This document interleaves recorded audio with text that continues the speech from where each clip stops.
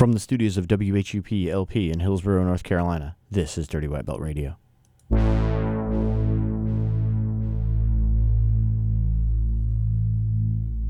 Innovative, often duplicated. When enough people get on the trend, I elevate it, make it way harder for them to follow what I take. It hard to swallow like a lozenge lodged in your trachea.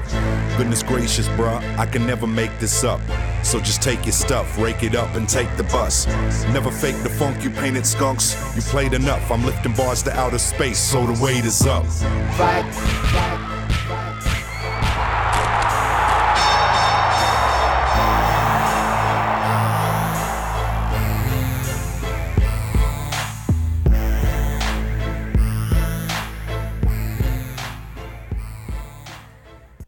Welcome to another episode of Dirty White Belt Radio, everyone. We have a great show for you today about all the incredible things happening in our community and much, much more. Before we get into the substance of the show, where we'll remind you about all the stuff that's happening in the next 6 weeks or so, as well as get into an interesting interview that's unlike any we've done before, I want to remind you about the year-end awards we're giving. We're giving the first annual Dirty White Belt Radio Awards. These awards are going to range in geography from the tip of Washington, D.C. in the north down to the tip of South Carolina in the south, including all of Virginia, North Carolina, South Carolina, and the district. So if you have a coach that's amazing, if you have a teammate that's had a tremendous year, if you know of someone that is out there at grappling tournaments or at seminars or just in class doing great things and you want to see them recognized, you can nominate them either on our website or on our Facebook page. Our Facebook page is Cageside Radio, or you can go to our blog at dirtywhitebelt.com/blog and leave a comment nominating people. We already have a bunch of tremendous nominees, and I'm going to go over those in just a second, but I want to remind everybody about the process for nominating people. You can nominate in public or you can nominate in private. We've gotten a lot of award nominees from Toro Cup, where people came up to us, told us who they wanted nominated. A lot of people wrote us little notes about what made the nominees special. Sometimes people are sending us emails or Facebook messages, or you can also post in the comments on any one of our threads at our Facebook page. You can tweet at us at DWB Radio or get at us on Instagram at Dirty White Belt. So what are the award categories and who is nominated? So we have the Jiu-Jitero of the Year and Jiu-Jitera of the Year awards, whatever the most impressive year had by a male and a female jiu-jitsu practitioner in the American Southeast. Our Jiu-Jitero of the Year nominees so far are DeAndre Corbet from Coastal BJJ. At Brown Belt, DeAndre went double gold in all but I think one or two of the events he did in his first year at a Brown Belt. John Schell ranked in the top 5 in the world at Masters 3 Brown Belt. I think John's ranked number 3 now. John Bagels Telford, one of the most regular and active brown belt competitors out there, and Josh Murdoch, who in his first year at black belt has gotten out there and competed against many luminaries, has medaled at major IBJJF tournaments. For Jiu-Jitera of the Year, we have a diverse array of nominees, starting with Betty Broadhurst, friend of the show, Gustavo Machado Purple Belt, who always steps up to compete at any tournament within a 6-hour drive and often gets paired with competition decades younger and much bigger and never complains, always has a great time. Betty was also nominated for our most inspirational athlete, which we'll get down to in a second. Our other nominees for Jiu-Jitera of the Year include Chelsea McCoy, who won the Pans this past year, Christina Little Bit Lynn, a juvenile competitor who just won her match at Toro Cup, was very impressive and got a lot of support from folks on the internet. Chelsea Kurtzman, regular competitor from Great Grappling Purple Belt. The mighty Mary Holmes, who has been a guest on the show. You can check out her show in the archive. Mary, Masters World Champion at Brown Belt, and one of the most technical people in the American Southeast, if you ask me. And we had 2 more nominees. One was Amber Habel, who's a 4-stripe blue belt, just won a tremendous Toro Cup super fight, competes all the time, nominated for Jiu-Jitera of the Year by Mary Holmes, by the way. So if you get a shout out from Mary, you're doing something right. And the final nominee for Jiu-Jitera of the Year, our friend, show guest, sponsored fighter, black belt from Great Grappling, Caitlin Huggins. So we have several nominees for Tournament Coach of the Year. We divided our Coach of the Year nominees into 2 different categories because a lot of folks either focus on primarily self-defense or focus primarily on competition jiu-jitsu. A lot of people do both, and so yeah, you can nominate people from both. Our Tournament Coaches of the Year nominees are Cody Malte, an Elevate MMA black belt under Robert Drysdale, who, as his nominator put it, puts the needs of his team before himself time and time again. Tony Casares of Lucas Lepre BJJ Raleigh, tremendous black belt instructor and one of our most popular show guests. So check out Tony's show in the archive. Jason Culbreth, Masters World Champion at black belt, nominated by a couple different people. And the last 2 nominees for Coach of the Year tournament category were Hubao Carioca, who's on his way back from a stroke, get well soon, Rubens, and Daniel Charles Frank, who has probably spent more hours on the mat than maybe anybody in the Southeast this year. So congratulations to everyone who was nominated. Self-Defense Instructor of the Year, we have 3 nominees so far. We have, I'm actually, now late breaking news, Brandon Garner of Gracie Raleigh was also just nominated by Jason Wingate and Daniel Branch. So Brandon Garner, another nominee for Coach of the Year.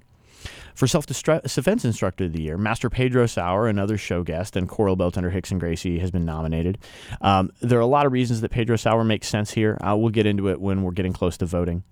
Billy Dowie, one of the toughest guys around, and one of the most one of the toughest old school guys in the area, and for and a dude with a relentless focus on self-defense and real world effectiveness. And finally, Jake Whitfield, also nominated for Self-Defense Instructor of the Year. We're getting through, last couple of categories. For Most Inspirational Athlete of the Year, about Betty Broadhurst, who, and I think we can all agree that even if Betty doesn't win, she's a worthy candidate for this category. Another couple of inspirational athletes, Anthony Elbert from Tidewater BJJ, a brown belt, a guy who is a high-level competitor but always cares about the well-being of his opponents, other athletes, not just who won, one of the guys with the best attitudes around. 2 other nominees for Most Inspirational Athlete of the Year, Brian Freeman, a.k.a. Wheelchair Jitsu, one of the guys who's most inspirational out there on the mats every day, and our own Lourdes Cantu was nominated for Most Inspirational Athlete of the Year, purple belt from Great Grappling. Finally, a couple of matches of the year. So a lot of different matches of the year that we could mention, but the ones that I think we are going to break these down into men's match of the year and women's match of the year, because we got a lot of great nominees in both categories. Greg Walker was nominated for twice for 2 different matches. One, his win over DJ Jackson at the IBJJF DC Open. So Greg Walker versus DJ Jackson, great match, really landmark match in Greg's career. We talked about him last week, and that match last week. Another match we talked about last week was Nakapon against Greg Walker at Toro Cup. And that was the first match, frankly, that I thought of, and so I'm happy that multiple people nominated that match. Third, from this most recent Toro Cup, and maybe this is recency bias, but this is a great match, and it's available on video on our Facebook page, facebook.com/CageSideRadio, which is Jake Whitfield against Isaac July Jr. I think that match will stand the test of time. So 3 great nominees for Match of the Year in the men's category. For the women's category, Samantha Fallhaber, who's been on the show a couple times, against Fiona Watson at the Fight to Win Pro Philadelphia event. This was a great match that was really, I think, a showcase for people that haven't seen Sam in a competitive environment get out there and really, really show what she can do. And that's a great match, so good, definitely watch that. Another nominee was our own Kim Rice against Tara White. Tara White, ADCC qualifier. Kim, world champion at a couple different belt levels. Just an amazing match on all counts. And the final nominee so far, nominations will stay open until December 21st, so these aren't going to be the last ones, is Taylor Saucer from Gustavo Machado team against Iman Belbassi at Toro Cup. I believe Toro Cup 6 or Toro Cup 7. But, whichever Toro Cup it was, it escapes my mind at the moment. It is on our Facebook page, and so you can go watch that match as well. So keep in mind, those are some of the ways you can recognize the people doing great things in our community. Speaking of great things in the community, there's a lot going on for the next 6 weeks. And before we get into our featured interview, which is going to be something unlike anything we've done before on the show that I hope you enjoy, I want to remind you that there are all kinds of opportunities to get out there and train, get out there and compete, and get out there and learn some jiu-jitsu.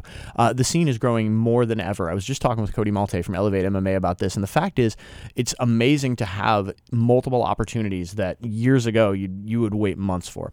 And so next weekend, October 28th, is the Pro Jitsu Dark Horse Invitational. A lot of great competitors are competing. It's a blue belt invitational. Cheyenne Safraz is competing. I know that Chris Davis from Sugoi Submissions, which is where it's in New Bern, which is where it's going to be hosted, is going to put together a great card of people to watch. We're going to try and get out and cover that. However, I will be elsewhere. I had planned to go to the Pro Jitsu Dark Horse Invitational, but as it turns out, I haven't had a chance to compete at brown belt yet, and I will be competing October 28th at U.S. Grappling Greensboro. So if you've ever heard me say anything on this show that made you want to beat me up and you have a brown belt or you do advanced no-gi, you can feel free to do that and come out and have your chance to squeeze my face and turn my joints the wrong way. And U.S. Grappling Greensboro is always a heck of a good time. It's a different demographic than the Triangle, so you get to roll with people that you don't necessarily always get to roll with. And this will be my first tournament at brown belt, although I've competed in advanced no-gi before. So at the end of the show, maybe I'll give you a little preview into my process, but mostly just, hey, come out, have some fun, see some great people, and let them try to choke you. And if you roll with me, please let me choke you. So the weekend after that, and this is something I really want to focus heavily on, there are two great events in two different parts of the Southeast. One is Rollathon in D.C. Lori Porsche puts that together at Beta Academy. It's for a great cause and a bunch of awesome people. I know that several people from the Triangle are making their way up to support that event. And I will post information for that on our Facebook page.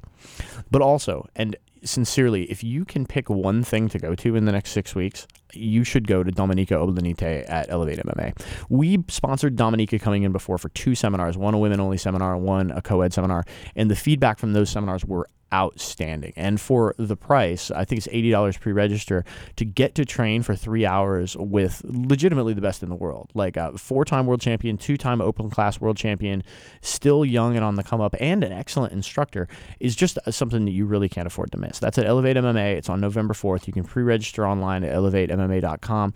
We'll post information for that on our website. And I think everybody who was at those seminars before learned something they could either immediately put into their game or something that expands the possibilities of their game. I know that a lot of the stuff Dominika showed last time, I'm still doing regularly. I am thrilled to be able to train with her again, and hopefully we'll get her back in the studio. So if you are doing anything, stop doing that and go to the Dominika seminar. If you aren't doing anything, then you have no excuse. Register for the Dominika seminar. It's going to be great.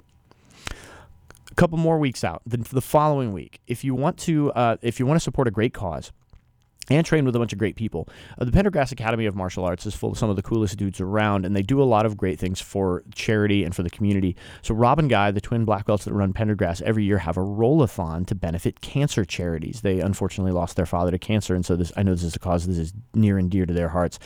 And they do such amazing stuff to raise money. The Pendergrass Foundation supports cancer research, this disease that's affected all of us in one way or another. And, you know, if I told you you could do something that you love to do while supporting a great cause that was nearby, you'd probably do it, right?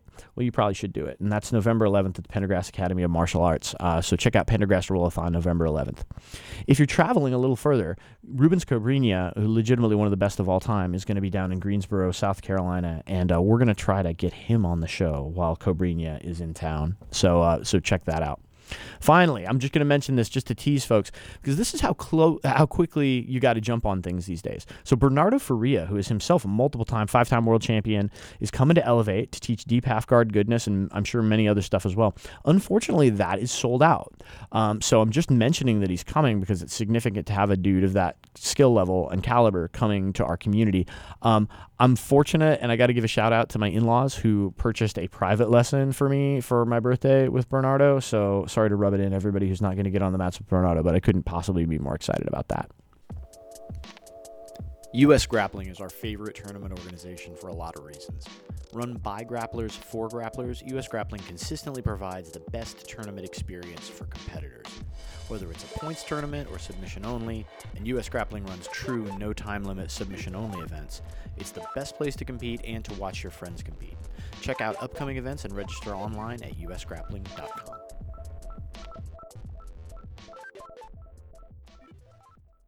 Those are just a few of the upcoming local events, and those of us that have been around a while can tell you how much the scene has grown as a result of a lot of people's hard work. It is by way of telling you how significant that is that I want to segue to talk about the business of martial arts. So these are just a few of the local events that are happening. So because this show is about martial arts, I want to tell you about how huge an industry the martial arts is. Take MMA just for example. Most of you know that the Ultimate Fighting Championship recently sold this year for $4 billion. But did you know that MMA generated $1.4 billion in revenue during 2010 alone? And did you further know that during that year, almost 1 in every 3 sporting events people watched was an MMA event? Did you know those things? I hope you didn't know those things because none of those things are actually true. Or at least they aren't true about MMA. They're true about romance novels. So where am I going with this? Well, all the things I said about MMA are actually true of the romance genre. Almost 30% of all fiction books sold are sold in the romance genre. If the romance industry collectively decided they wanted to pay cash for the Ultimate Fighting Championship, they'd have been able to do it with a little less than 3 years of cash income. You might think there's no way romance writers would be interested in the MMA world, but that wouldn't be true either. Harper St. George and Tara Wyatt are the authors of a 3-book series set in the world of mixed martial arts. We talked to them about the similarities between romance writing and fighting, about the fighters that inspire them, about why stereotypes that MMA athletes face are inaccurate, and much, much more. The first book in the series they've written, Dirty Boxing, is out now. Betsy O'Donovan, who is writing a feature story about romance novels for the next issue of Publishers Weekly, talked to Harper St. George and Tara Wyatt with me. We had a fun exchange about the intersection between the stories that we each usually tell in our respective fields, and we're going to bring that interview to you right now. Here's Harper St. George and Tara Wyatt talking about romance novels, MMA, and more with me and Betsy O'Donovan. Our featured interview today is brought to you by Cageside Fight Company. Whether your primary art is Brazilian Jiu-Jitsu, Muay Thai, Western boxing, or whatever it is, Cageside has the products for you at the best prices with the best customer service around. Thanks, Cageside, for your support, and enjoy this featured interview. I have to say, as a longtime reader of romance novels, I was really intrigued to see a line that involves MMA fighters, in part because I think it's such a natural fit for an alpha hero, but I wanted to talk to you guys and get your perspective. What is it that makes MMA intriguing as a potential set of heroes? I think that's a big part of it. It's the alpha hero. I tend to write warrior types, and I'm a historical writer, and this is my first foray into a full-length contemporary. And I write Vikings and outlaws, that very much that type of hero. So the type of hero of MMA fighters, it was just really natural jump. We have a friend who describes himself as a modern Viking who trains in jiu-jitsu, and he'll be delighted to hear you think that.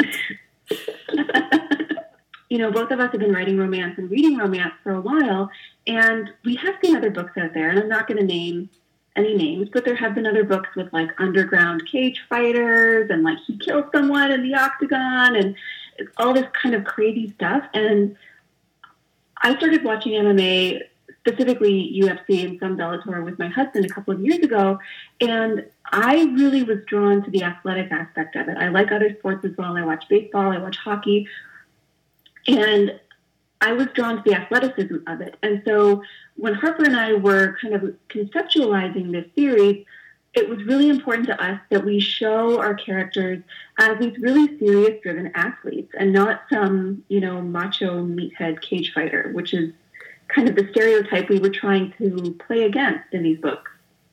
I think a lot about Susan Elizabeth Phillips, who has a whole series about, I'm sure you guys have read them, but for our audience who may not be deeply steeped in the romance genre, one of my favorite things is this entire series about the Chicago Stars football club, because it is about the sport and its demands and reality, and I just was waiting for someone to do this with MMA. Yeah, I think that's another thing too. We in these other MMA books, you definitely are in that world a little bit, but we like the idea of creating our own league. In the books, the league is the WFC, World Fighting Championship. And sort of, it starts off in the first book. The league is fledgling, just started a few years ago. So you get a little bit of a look into how the league starts, how it builds. The president of the league is the father of the heroine, Craig Darcy. And so you get a little bit of what he had to go through to build the league. You get the politics behind it. And I really like the idea of exploring just the world of that, not just the hero and the heroine, but everyone else in the world. So, Tara, you mentioned that you're a fight fan that has been watching fights, UFC and Little Bellator, for a few years. Harper, were you new to the world of MMA? And I'm guessing that you did some research in terms of maybe watching fights. I'm curious about where that research took you, and was there anything in that research that surprised you? Oh, sure. Tara definitely introduced me to the world of MMA. I think she was first telling me about it, and I was like, what does MMA stand for? What does UFC stand for? I didn't know. I knew it for back in the early days when it was sort of like Street Fighter, But it's definitely progressed since then. And I think what surprised me the most is how you have people from all walks of life drawn to this. You have fighters who are I mean, they dedicate their lives to the sport. It's not just something that they sort of do on the side. And you have college educated, you have people from blue collar backgrounds, and the same goes from the fans. I think it reaches across all barriers. I'm reminded of the line about NASCAR romances a few years ago and how that was kind of amazing to people that NASCAR was featured in romance novels, but it really does speak to such a huge cross-section of society. Mm-hmm. But as you mentioned, it's a very diverse, both fighters themselves and fight fans are an extremely diverse demographic. And so it's cool that the books are going to reflect that. The first book is out now. And you have, I believe, 3 that are in the pipeline to come out later. Is that right? So the first one is out, and there's still 2 to come. The next one comes out on November 13th. So the first book is out, and I read the descriptions of the heroes and the heroines in books 1 and 3, and they seem very distinct in fight style, and if nothing else. So to play off that, how diverse the demographic is, like, how did you make the choice in terms of like crafting a hero, in terms of like what the fight style would be, and did you want to have one a striker, one a grappler? Did that matter? And I'll ask you later about some of your favorite fighters, and I'm wondering if that informed those narrative choices. So yeah, I can definitely speak to that. When we were plotting out the books, one of the first things we did was really talk about the characters, because regardless of whether we're writing this series or we're writing our own books, the characters are one of the first things that we both work on, partly because romance is so character-driven. If the characters are flat, you're not going to have a very compelling romance if you don't care about these 2 people. So when we were plotting it out, it was important to us that the heroes come from different backgrounds, that they come from different fight styles, because we wanted them to stand apart as characters in readers' minds. I have a question that I've been sort of mulling over, which is, Jeff and I both really love a lot of female MMA athletes like Holly Holm and Ronda Rousey, and my personal favorite, Roxy Modafferi. I'm curious whether you think there is space in the romance market for an MMA fighting heroine. We'd love to bring in a female MMA fighter.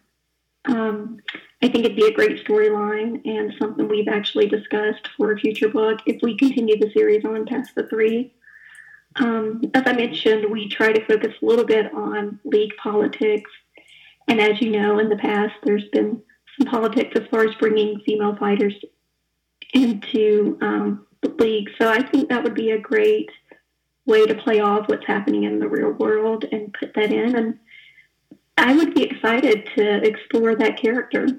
I would also shout out Canada's own Sarah Kaufman is one of my favorite fighters. In thinking about fighting and watching combat sports, but watching any sports really, I see a fight or a sports match as a satisfying story with a definitive ending that, as you mentioned, has compelling characters but has a narrative arc. And I think that's one of the things that attracts us to watching it, that there's this rising action, this falling action, and a clear-cut result. I'm wondering if that's how you see writing in the romance genre. Is that the way you think of it, and why or why not? I think any story has to have any good story has a lot of tension and a lot of conflict, and there's ups and downs, just like in a fight where it might be going back and forth, and this fighter won the first round, and this fighter won the second round, and you don't know who's going to win in the end. And I think one of the other similarities between romance or writing in general and fighting is that, once you leave it up to the judges, it's kind of out of your hands, and you can go out there and you can do your best, but the score might not go your way, and you can't really control that. You just kind of go out there and leave it all in the octagon. So we tried to do that with these books, really doing our best to tell a compelling, emotionally interesting story with these fighters, but ultimately it's up to the reader to interpret it however he or she chooses. So there's actually a lot of parallels between writing and fighting. It's a little weird, to be honest, but... Did all this talk about MMA inspire you to get out and train some? I hope so. And if you need some gear, CageSide.com is the place to go. CageSide Fight Company is the best local martial arts retailer. They have a warehouse that'll enable you to check out all the gear before you buy it, or you can, from the comfort of your own home, buy such products as the CageSide Cobra Focus Mitts, on sale now, the Tank Shin Guards, the Muay Thai boxing gloves, all of which are available at a great price with the best customer service around. Check them out at 124 Lotta Road in Durham, North Carolina, or online at CageSide.com.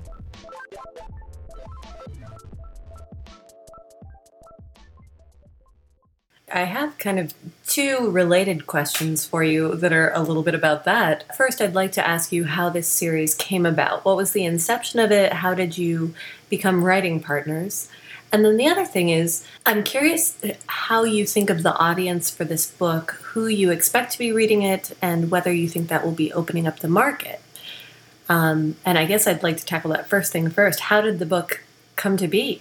How did the series come to be? Kara and I were critique partners.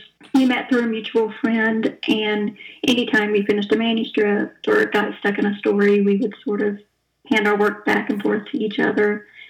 And so we knew we could work well together. We were sort of on the same wavelength with our writing and what we were trying to say. She had a series of bodyguard books out, and in the last one, her hero was an MMA fighter, but his side job was personal security. Mm-hmm. And so she had a lot of him at his gym training and talking to his friends there. And I was like, Carrie, you have to write this book. I want to read about these guys. So we just started talking more, playing ideas back and forth. And she was like, well, why don't we just write one together?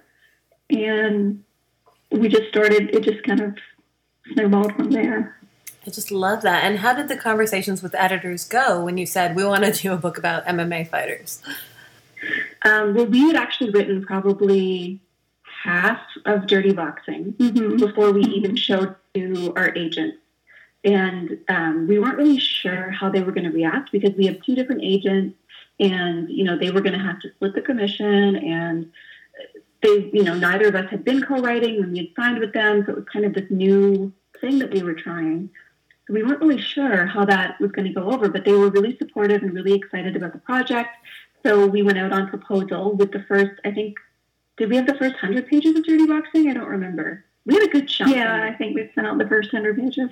And so we sent out the first 100 pages with the synopsis and character sketches and all the stuff that typically goes into a proposal. And they shopped it to different publishers and we found a really great home with it at Simon & Schuster. I love book stories that have really happy endings for the writers. And I'm so glad you guys found a home for it. When you were working with the house, how did you talk about audience or think about audience? I know there's a lot of that kind of metric comes into consideration when editors are needing to figure out how to acquire a book. Well, it's definitely a bit of a niche market. But right now there has been a revitalization of sports romance in general. As we spoke about earlier, you definitely get that alpha hero.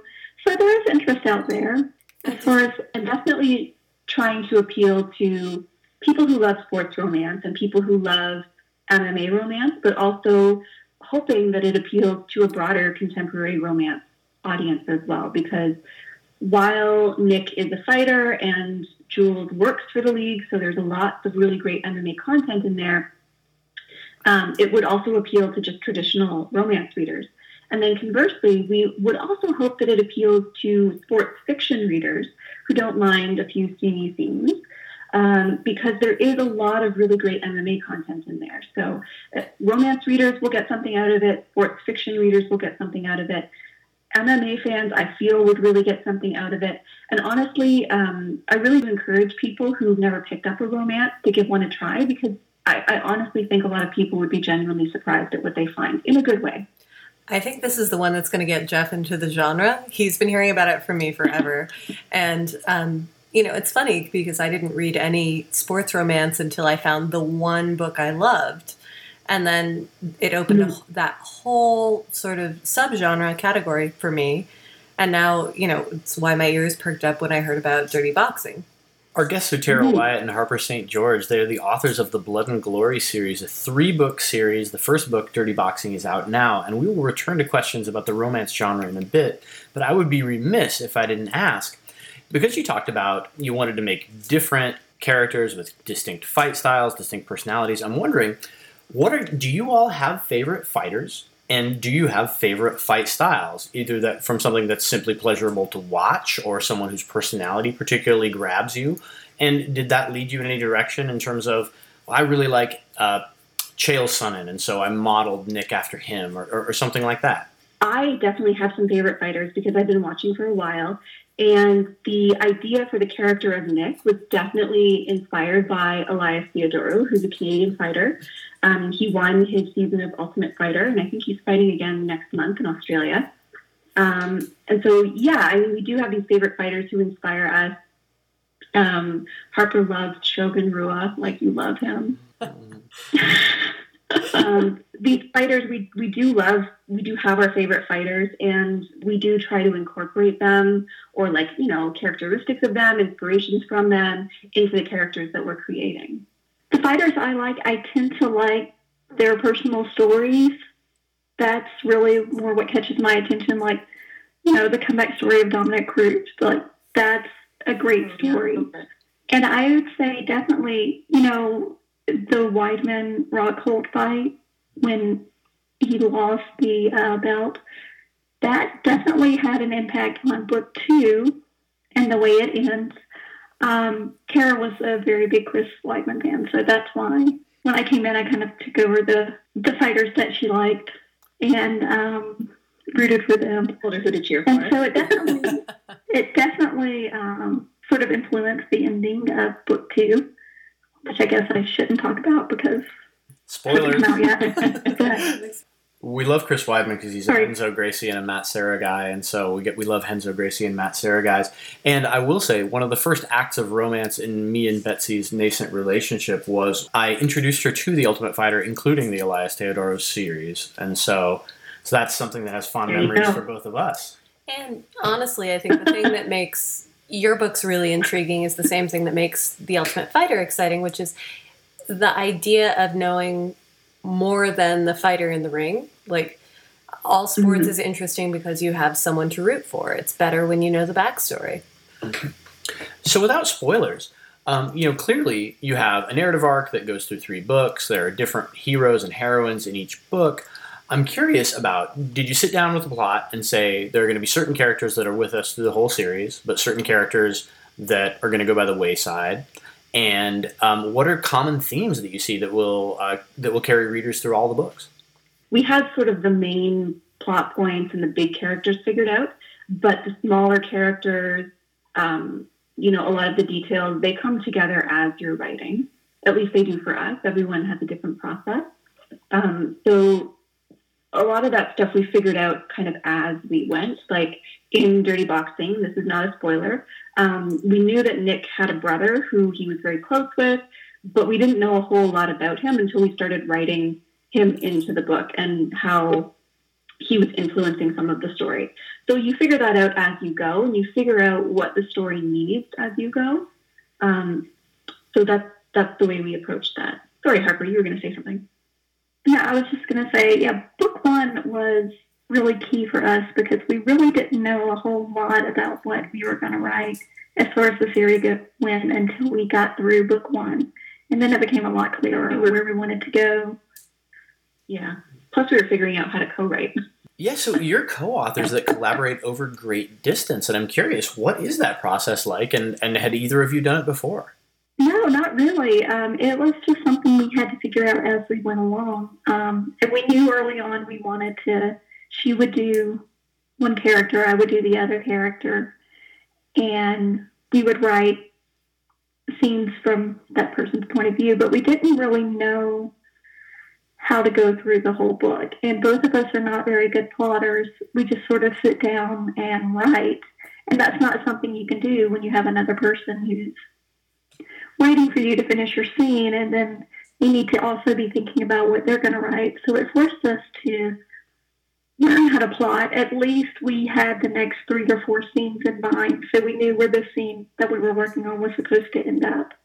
And then we would write it and email it, and then that person would critique it, send it back, and then they could start writing their scene, which would be the next scene. So it was a learning process. We had to figure out what worked for us and what didn't. Harper, you mentioned that you typically write historical romance, and so I'm wondering, what was the biggest adjustment for you in terms of working with a contemporary setting, or was it a natural, seamless transition? No, it was not natural and seamless at all. I think for whatever reason, my writing voice is a little more historical. I think just because that's what I tend to read, a lot of historical fiction, which can be a little more formal. So you definitely, it's a challenge to write contemporary. Obviously, the research is a little bit different. You don't have to research what necessarily would be like to go out to dinner because whereas in historical, you have to research every little thing. It was tough. Even now, if we have a scene and I have to write it really fast, I'm not able to go back through it. I'll send it to her and she's like, this reads historical. So it's like, I wanted you to see the scene. I'll go back and fix it. So it's definitely a challenge. It's like talking in two different accents, sort of, is how I try to describe it.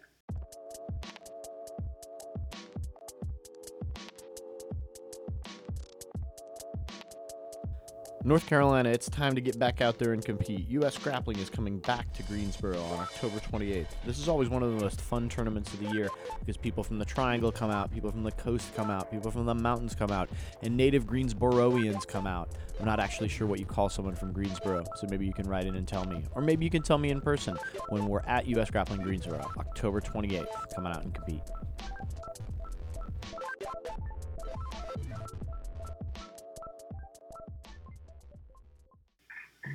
On a different note from writing, but back to fighting real quickly. So you obviously both, Tara, you as a longtime fan, and Harper, you as someone who's doing book research, you watched a bunch of fights.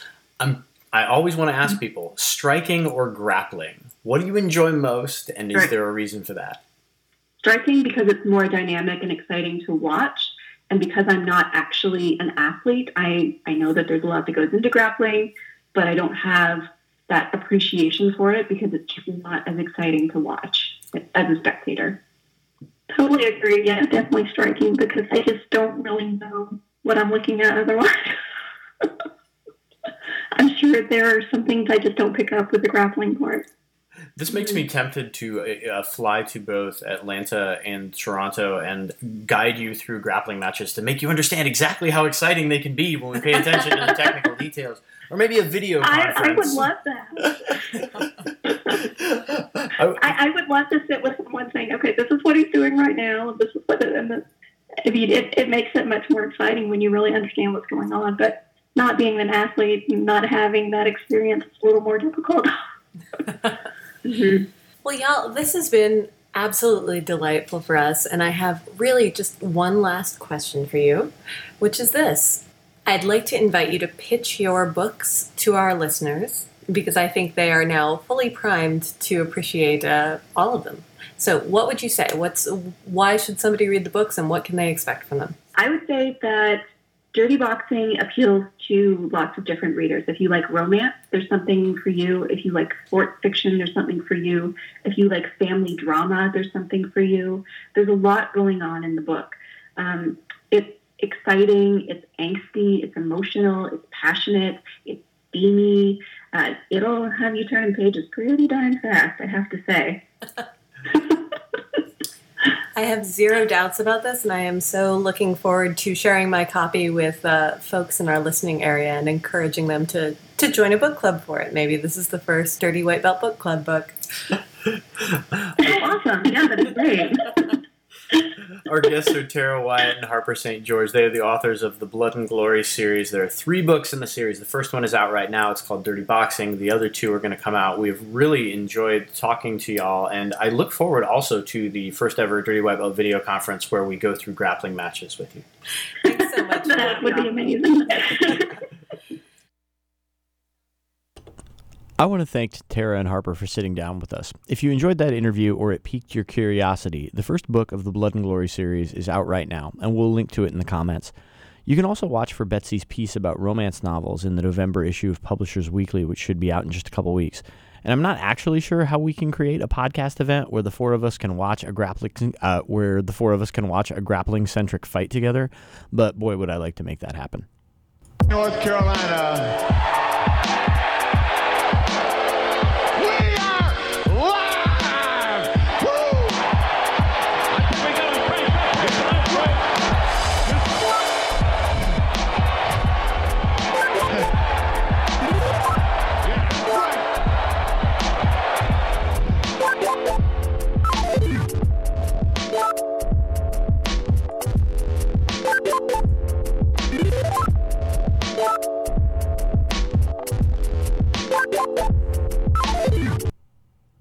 U.S. Grappling Greensboro is next weekend. This weekend was U.S. Grappling Northern Virginia. A lot of amazing stuff happened.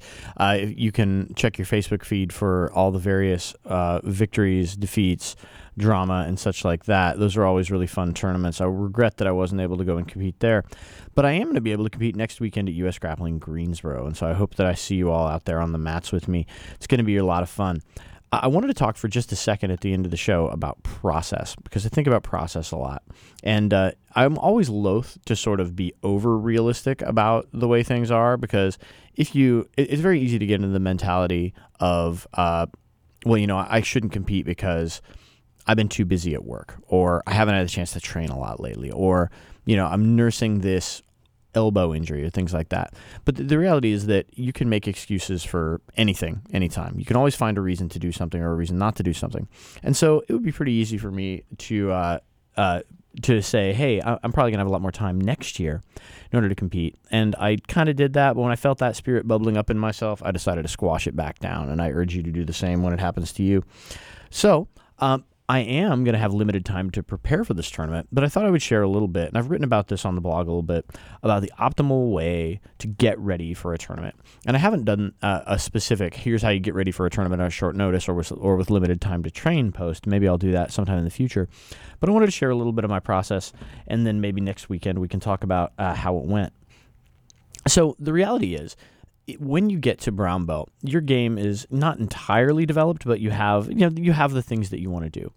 And so I wrote a post earlier about how when I got my brown belt, my goal at brown belt was to tap more often, because, I'm already good at the things that I'm going to be good at, the stuff that I know well. But now it's really time for me to, I think, fill in the holes, expand my knowledge by training with people that are better than me, that are training with people that are better than me in specific areas, folks that are really good at leg locks if I want to learn leg locks, folks that are really good at takedowns if I'm trying to get better at my takedowns, things like that. And that's the long-term process. But, if you have a specific short-term objective, the process is different. For example, let's say that leg locks are the weakest part of your game. And that long-term, if you want good, solid, fundamental jiu-jitsu over the long term, that's a world you have to dip your toe in, no pun intended. Then it makes a lot of sense for you to drill a ton of leg locks and explore those positions and expose yourself to things that you haven't been exposed to before. On the other hand, if your goal is to succeed at a particular near-term objective, that's exactly the opposite of the thing you should do. Instead of trying to shore up the biggest weaknesses in your game, you should be trying to drill the things that you're already good at. And so, especially when you're older and your body doesn't recover as it once did, usually it's very easy to say we prepare for tournaments by simulating the conditions that we're going to experience in those tournaments, i.e. we're going to roll really hard, compete really hard, spar really hard all the time. And for the most part, that's true. If you have weeks to prepare, you should be doing a lot of that, and I'll be doing a lot of that. But if you have a week, okay, you're not going to learn much more than you already know. And your cardio is not going to get all that much better in a week. And so here's what I try and do. I try and give myself a list of the 3 to 5 techniques that I'm most likely to use in a given position, and then I just drill the heck out of those. And I'll roll as well, to try to implement those things. But at this point, I'm only going to be drilling the techniques that I'm most likely to deal with. And we'll leave the long-term learning stuff, hey, I'm really trying to learn this cool knee bar. Hey, I'm really trying to learn this particular type of De La Riva X sweep. We'll leave that for a later time. And so I think that's, generally speaking, what you should do. It's kind of an 80-20 rule during normal training. Like 80% of the time, you're training the stuff that is the A-game, central, fundamental, advanced basics that you want to have at your disposal all the time. And 20% you're trying to learn new stuff. But the week before a tournament, especially if you don't have a ton of time to prepare for it, from my particular perspective, it's a 100%, it's time to dedicate 100% of the time with the techniques that you'll actually do. Now, that being said, I'm not saying I'm not going to do any leg locks, because I am, or I'm going to try to. And that's seriously another thing that I think of. If you look at some of the top tier competitors and the way that they approach tournaments, a lot of times a tournament is an opportunity to put in motion some of the B game techniques that work on your training partners, but you're not really sure if they're going to work on people that don't see you every day and that you don't have a chance to develop. So it's just, this is why tournaments are so exciting. This is why tournaments are so important. This is why it's great that we have U.S. Grappling right here in our backyard, because when you roll with people all the time and they know what you do, they react differently to people that either don't know what you do or people that that you have no idea what they do. And so that's why it's kind of cool to get back out there on the competition mats and kick the dust off the brown belt. So if you have one of those brown belts, or even if you don't have one of those brown belts but you want to enter Advanced No-Gi, come on out and roll. It'll be a great time. That's U.S. Grappling Greensboro, October 28th. Next weekend, we will see you all out there. And that's our show for the week. I want to thank my guests, Tara Wyatt and Harper St. George. I want to thank Betsy O'Donovan for sitting in on that and providing a level of expertise that I simply could not provide on my own. And I always want to thank our Patreon supporters, Betty Broadhurst, Chris Holmes, Cody Malte, and Carl Krebs. You can join them in supporting the show for as little as $1 a month at patreon.com/dirtywhitebelt. I also want to mention that this month we're donating all the proceeds of the show, that's the gross proceeds, not the net, to Puerto Rico relief from the hurricane. And so we're up around $450 right now. So if you've ever wanted to buy a Dirty White Belt shirt or a Dirty White Belt patch, or if you ever wanted to buy an ad on the show, or you support us via Patreon, because we're donating all the Patreon funds this month to Puerto Rico as well, now is a great time for you to get some cool gear, for you to support your local jiu-jitsu podcast, and for you to support some folks who really, really need it. The co-hosts of the show are Lourdes Cantu and Betsy O'Donovan. My name is Jeff Shaw. This is Dirty White Belt Radio, and we will see you all next week.